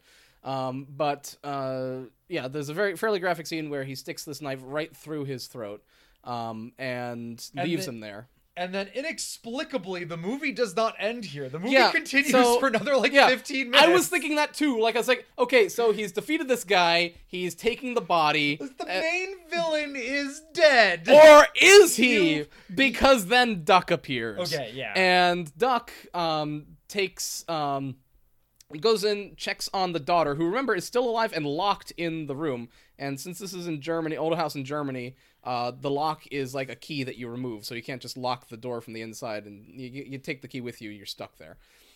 So she's stuck in the room. He goes down, he talks at the dying Cactus, and basically stands there high and mighty over him, refusing to help him. Saying, "Oh, we could call an ambulance. Oh, but they wouldn't make it in time." And all this kind of stuff, like almost taunting him. Yeah. Largely because he, I guess, got angry at him for considering being near his daughter. But then he gets angry, again. So then he takes the key and goes upstairs and unlocks the door with the daughter. And then goes outside to where Leo is, cradling the body of Nadira, and then punches him out. And then the three of them go on a road trip. Wait, the daughter, the pedophile, and Leo go on a road trip? Kind of. So they get into the car, and they go on a road trip to... like the daughter doesn't really know what's going on. She's completely mute through most of the movie, and doesn't have a single line of dialogue to the very end, and... it seems to just go along with everything. Doesn't really raise any objections. Doesn't ask questions about where her father is. We skipped over something. Oh, what did we skip? We skipped over the part where he does surgery on Leo. Oh, yeah. So he takes him to his surgery, and he gives him an artificial voice box. So Leo now has an artificial voice box, and he's pleading him to apologize to him for killing Cactus. That's why they go on the road trip. Yeah. So he takes him, and he gives him this, and he wants Leo to say, "I'm sorry." Yes. But Leo is not sorry. Even though, again, he had the opportunity to save this guy, and he doesn't take it. So, again, doesn't make sense. Yeah, so Leo is not sorry. He is not going to apologize for killing the person that killed his girlfriend. And so then they go on a road trip. Also, there's a bit where it's kind of implied that it's like, oh, it's his pride. He's not going to use this technology because Amish, blah, blah, blah. Yeah. So the road trip stops by a Lunar Industries refueling station. Yep. Because we gotta shove another reference into the movie. Like about a much better movie. Yeah. There are like 3 references to Moon. There's that. There's a scene where the TV is on the Spiegel where it. Okay, well, you just spoiled Moon. Thank you. Well, and then there's a. I'll cut that out. I will cut that out. Yeah. Is yelling at this. And then there's another thing where there's like a ticker tape news thing broadcast talking about it. But anyway. And there's also a poster about what's going on with the events of Moon in the background of a couple scenes. Yeah. So anyway, fast forward, the location, the end of the road is a bridge.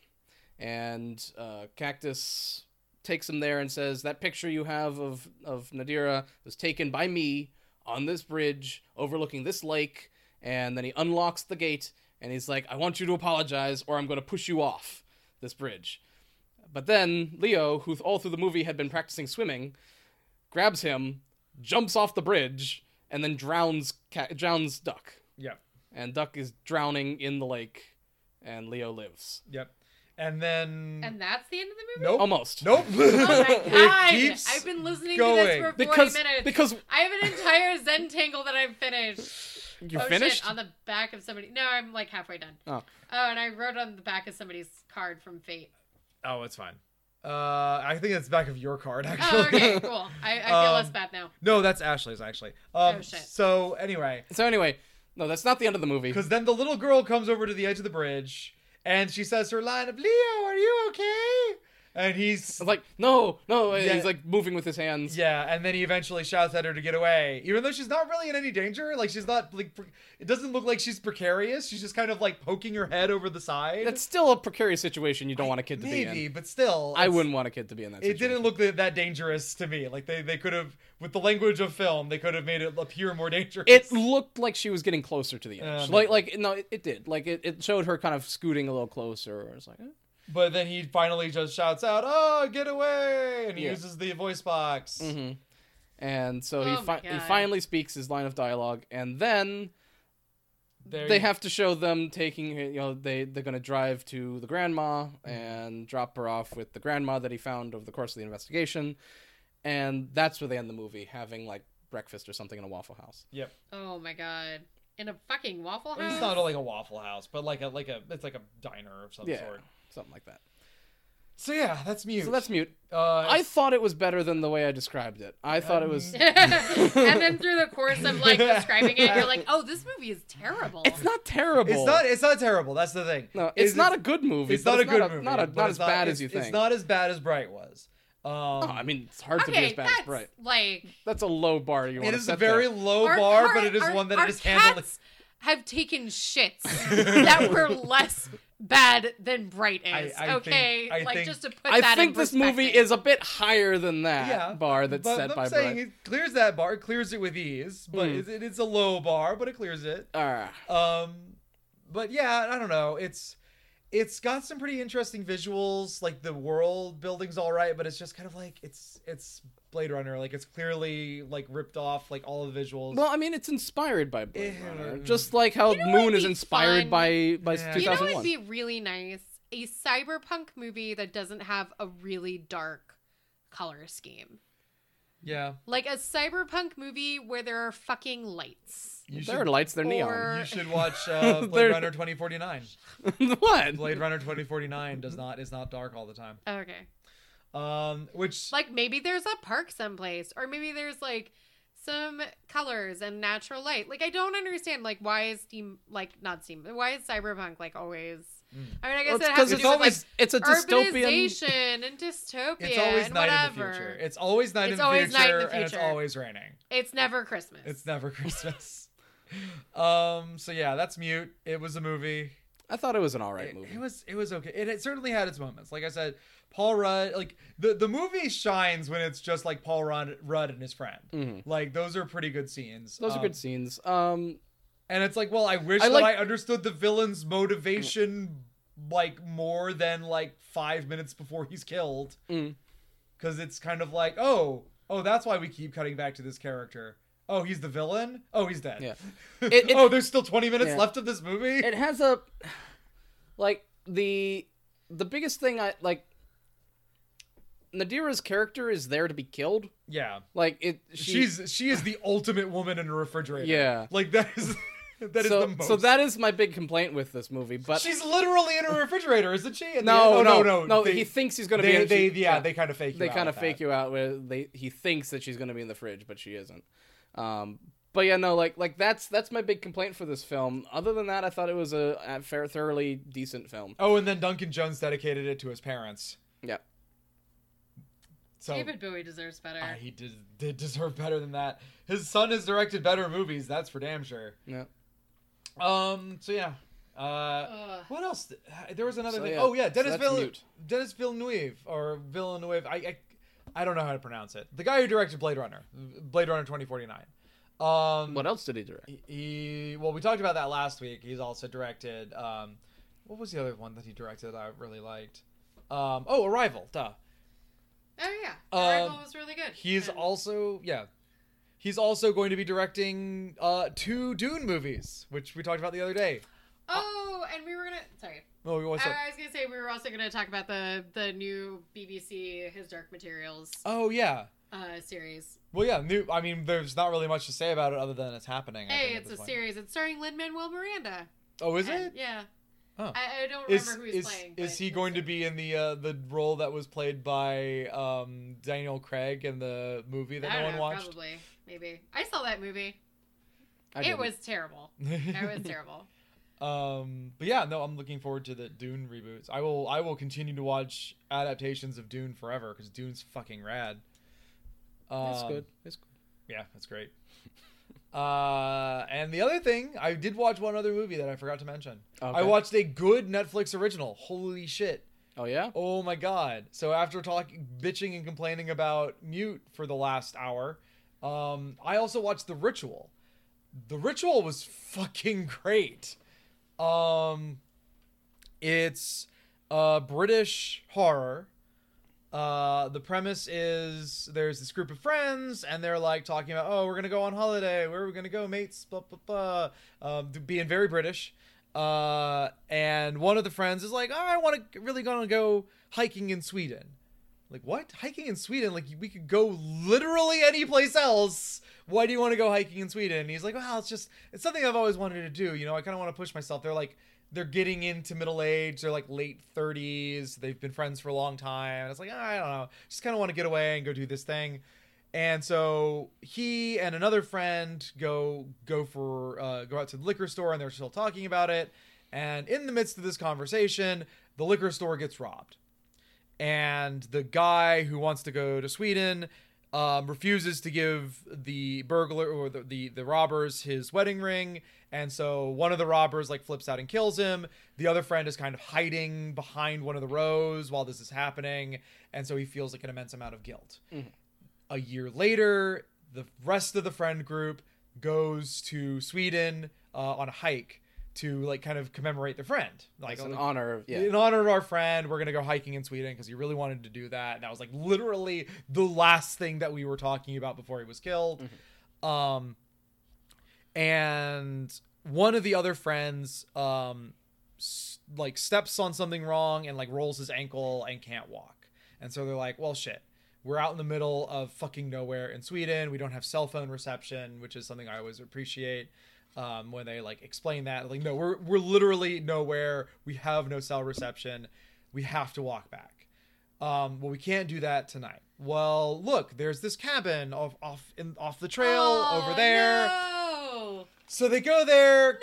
Cabins. Don't you know you're in a horror film? They Why don't. Are you going to the cabin? So they go. They're literally go anywhere. Would you go any? I mean, where else is there to go? If I knew I was in a fucking you horror don't film, know you're in a horror film. How do I not know that I'm in a horror film? So they're out. They're out on the moor. Explain to me how I don't know. Okay.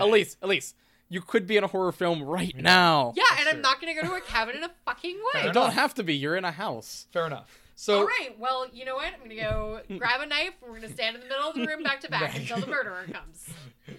And we'll die. Like the Once radio- it had been earned. the radio report that we just heard, but not just heard.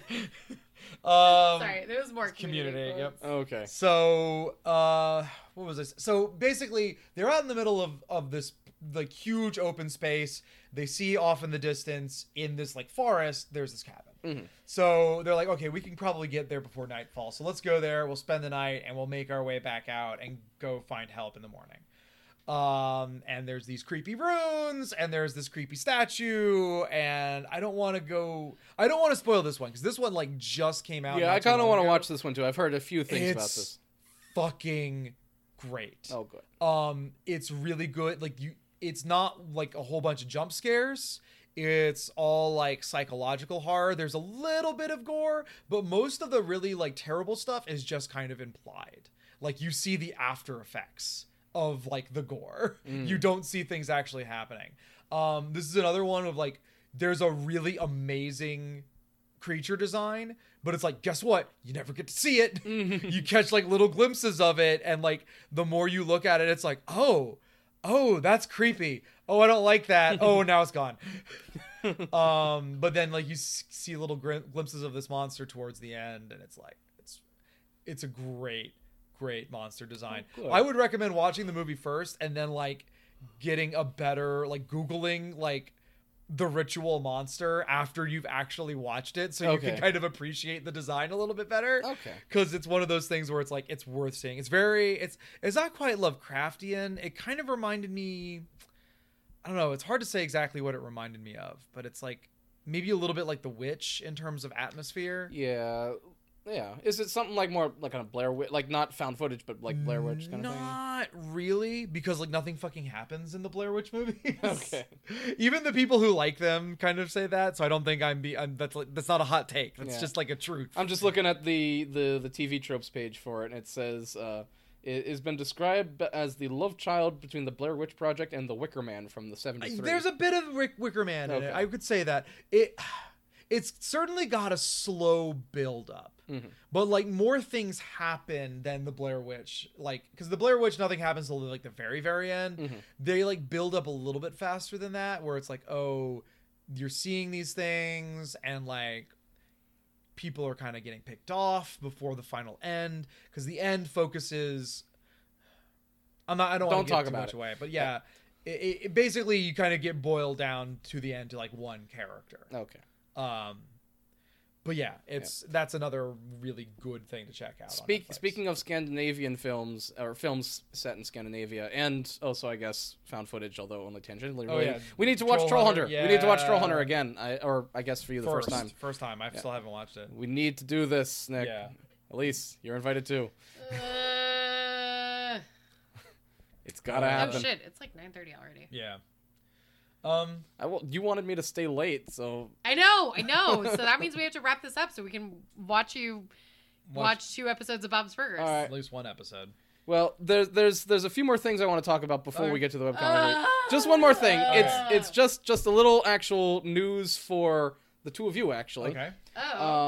So it's about me. I'm interested. So I actually went ahead and I bought a game Terrible recently. person. Okay. I was Okay. hoping it had arrived today, but it's going to arrive Friday.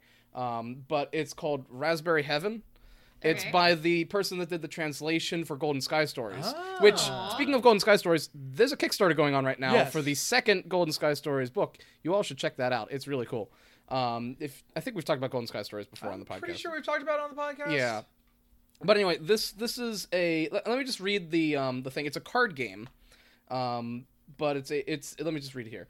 Raspberry Heaven is a heartwarming freeform RPG of everyday life as a high school girl, and it draws anime from 4-panel slice of life manga like Azumanga Daioh and Hidemari and Sketch. I love Azumanga Daioh. The game helps you play out a variety of scenes from everyday life with a set of pre-made characters. Get together with a few friends, and in 30 minutes or more, you can experience your own funny and heart-roaming schoolgirl stories. The card version consists of sets of cards, scene cards, character cards, and so on. But who will spend time with Monica? We all will. We all will. We can't help it. But no, this is something that I thought was right up you guys' alley. Yeah, no, No, that no, sounds no. like something we would enjoy. And since I know you guys have a lot of card games that you like playing, I figured I'd get this for you guys. What's it called again? It's called Raspberry Heaven. Raspberry Heaven. Yeah, Okay. you can order it from drive-thrucards.com. Will Monica be there? No, Monica will not be there. This is not a horror thing. It could be. We could make it. We could make it that. I suppose I don't know. It seems But much what more about kind of slice of life Monica? horror. You seem to want to talk about Doki Doki. Do you want to talk about Doki Doki? Because we could stay another 30 minutes and talk about Doki No. Doki. I just wanted to make fun of you. All right. You wanted to make fun of me? Why do you want to do that? Because that's what. I That's the broke kind Alex. Oh, I didn't mean to break Alex. I'm just mean. you broke me earlier when I'm you just wanted me to not bring a nice pie. person. You wanted me to bring a pie earlier. Oh, that's right. I was like, when did we talk about that? I'm like, oh, that happened off podcast. I didn't mean to break you. I was just trying to use sarcasm to get pie. of. That's the most Elise thing I think that has ever been recorded on this podcast. That's the most honest Elise moment that we've ever recorded. It's like everything you need to know about me. So let's see.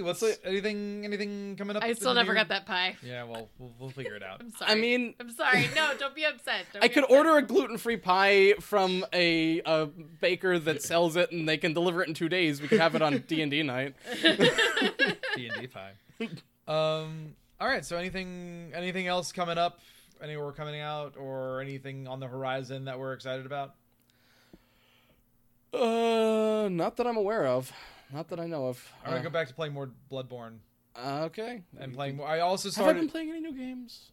I've been playing a game called Pike and Shot Campaigns, which is like a tactical strategy historic military game, but Someone posted something on one of the Facebook groups that we're a member of about like Call of Duty 7 Years War, Call of Duty oh yeah, Napoleonic Oh my Campaign. God. Call of Duty and I Napoleonic was Warfare. Like, I was like, oh my god, you're actually describing a Call of Duty game that I would buy. Call of Duty 30 Years War. I would buy- You stand in a Terrico with a bunch of other pikemen and you get shot. That's the gameplay. Yes. Oh my god. All right. Call of Duty Franco-Prussian War. Paris is under siege. Oh my god. Oh, Call of Duty Prayers Commune. No.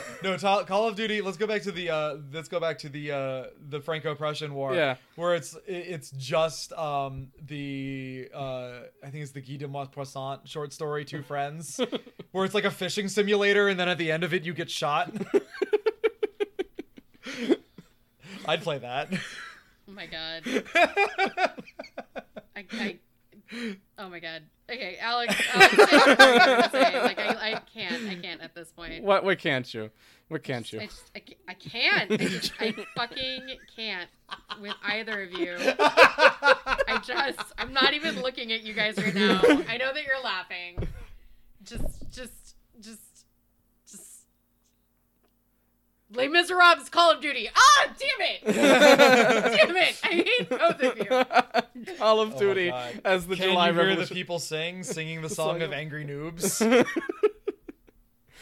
by the Javert DLC to be able to play as the other side. Why? Oh my god, you get the thing up in the top corner that tells you who's killed who, and it's like no one bridge Javert. Yes. I think that's where we're gonna. It's the only Call of Duty game that is going to feature Rock Band expansions. You can plug the microphone into your Xbox And sing along with the rest of the cast. I'd play that. Activision, hire us. Is it Activision? It's Activision. Yeah, Yeah. hire Pay us. those jobs. First one's free. No, pay us though. We got a ton of them. Like, yeah.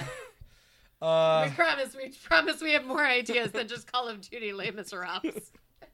Well, I mean, Activision only has like Call of Duty over and over and over again. Did you see the thing where they like the Call of Duty Black Ops 4 got announced, and they're like they've been doing like Roman numerals? Yeah. And so for 4, it's just four Four- slashes. What?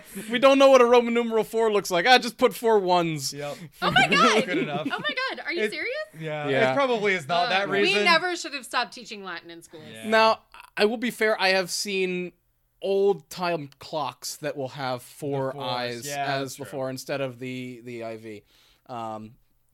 So maybe they just looked at the wrong grandfather clock that someone happened to have. Perhaps. Although I did hear someone say in relation to that apparently subtractive numerals were less common in ancient Rome. Wow, we're getting really niche with this right now. Maybe we should wrap this up. No, we should talk more. Oh, now? Go more now, niche. When we start talking about the intricacies of using Roman numerals in Yeah, okay. Let's talk about Hindu numerals and their use in Arabic. let's talk about welcome to the Zero Cast, where we talk about Webcomic of the week. Everybody shut up. where every week we talk about the invention of the number 0 In a different language, yeah. All right, Alex, do you have a webcomic of the week? I do have a webcomic of the week. Let's Okay. do that and wrap this up before Elise goes crazy. Too late. Elise, for the listeners at home, Elise just held up the doodle she was been We could take a picture of that and make that our I think that's a good idea. Make it happen. All right, Okay. webcomic. Webcomic of the week. Okay, the webcomic of this week is Selkie. Have I talked about this one? No. I don't think so. All right, But so we know what a Selkie is. so you know what a Selkie is, but this is not that type It's of a Selkie. seal, right? It's a person that turns into a loose seal. A loose seal. That is what a Selkie is in Irish mythology. A loose seal. Okay, go on. Is We've this- been also Watching a lot of Arrested Development. Okay. That is what a Selkie is in Irish mythology. That is not, however, what Selkie is in this webcomic. Okay. Although it is tangentially related. So, Selkie is about a little girl named Selkie who is not a human. Does she turn into a loose seal? No. She is a Sarnathi from Sarnath. Then why is it fucking called Sarnath? What? Nothing. Because her I'm name getting is upset. Selkie. Her name is Getting Selkie. upset. So her name, she is actually was an orphan. She's an orphan in this orphanage Aw. of humans, and nobody knows. Everyone thinks that she's got like this The genetic condition. orphanarium. She's got this genetic condition. They're out by I think it's Calumet City or something, somewhere up near the Great Lakes, and so she is adopted by this man named Todd Smith. Todd is interesting. He's interesting in adopting a daughter. He's the lead singer of Dog Fashion Disco. I suppose. I think he's an architect, actually. It doesn't really matter. But the point is that it's a kind of a slice of life thing about them and how the adoption goes, and eventually it's discovered that no, she doesn't have this genetic condition or this disease. She is actually another species, and it's discovered that there is this the city estate that is underneath the Great Lakes called Sarnath, named after H.P. Lovecraft's The Doom That Came to Sarnath, that she is from, and was abandoned there after some kind of This is literally coup just happened. the opposite of the Futurama. I was Plot thinking point. it sounded more like a sequel to Final Sacrifice. The Mystery Science Theater movie with Zap Rousdower, where they're looking for the secret city of the ancients somewhere in Manitoba. Okay. Never seen that one? So, Okay, interestingly enough, another friend has told me about this one. I have yet to actually watch it. But now that two friends have independently talked about this Mystery Science Theater really episode, good one. I should watch it. The time is 6:04 apparently. But yeah, so anyway, you meet with his family, and apparently his whole family is adopted. Like he was adopted, his grandparents were adopted, like going all the way back. So it's kind of a family tradition to adopt a child. Gotcha. And it's about them, dealing with the differences. Like, for example, she cannot eat vegetables or she gets sick. She has to kind of wash water through her gills like once a day or something like that. So there's a lot of stuff like that. But then also there's some drama when it's discovered that the reason why she was on land is there was some kind of coup that took place in her homeland, and they're trying to deal with refugees.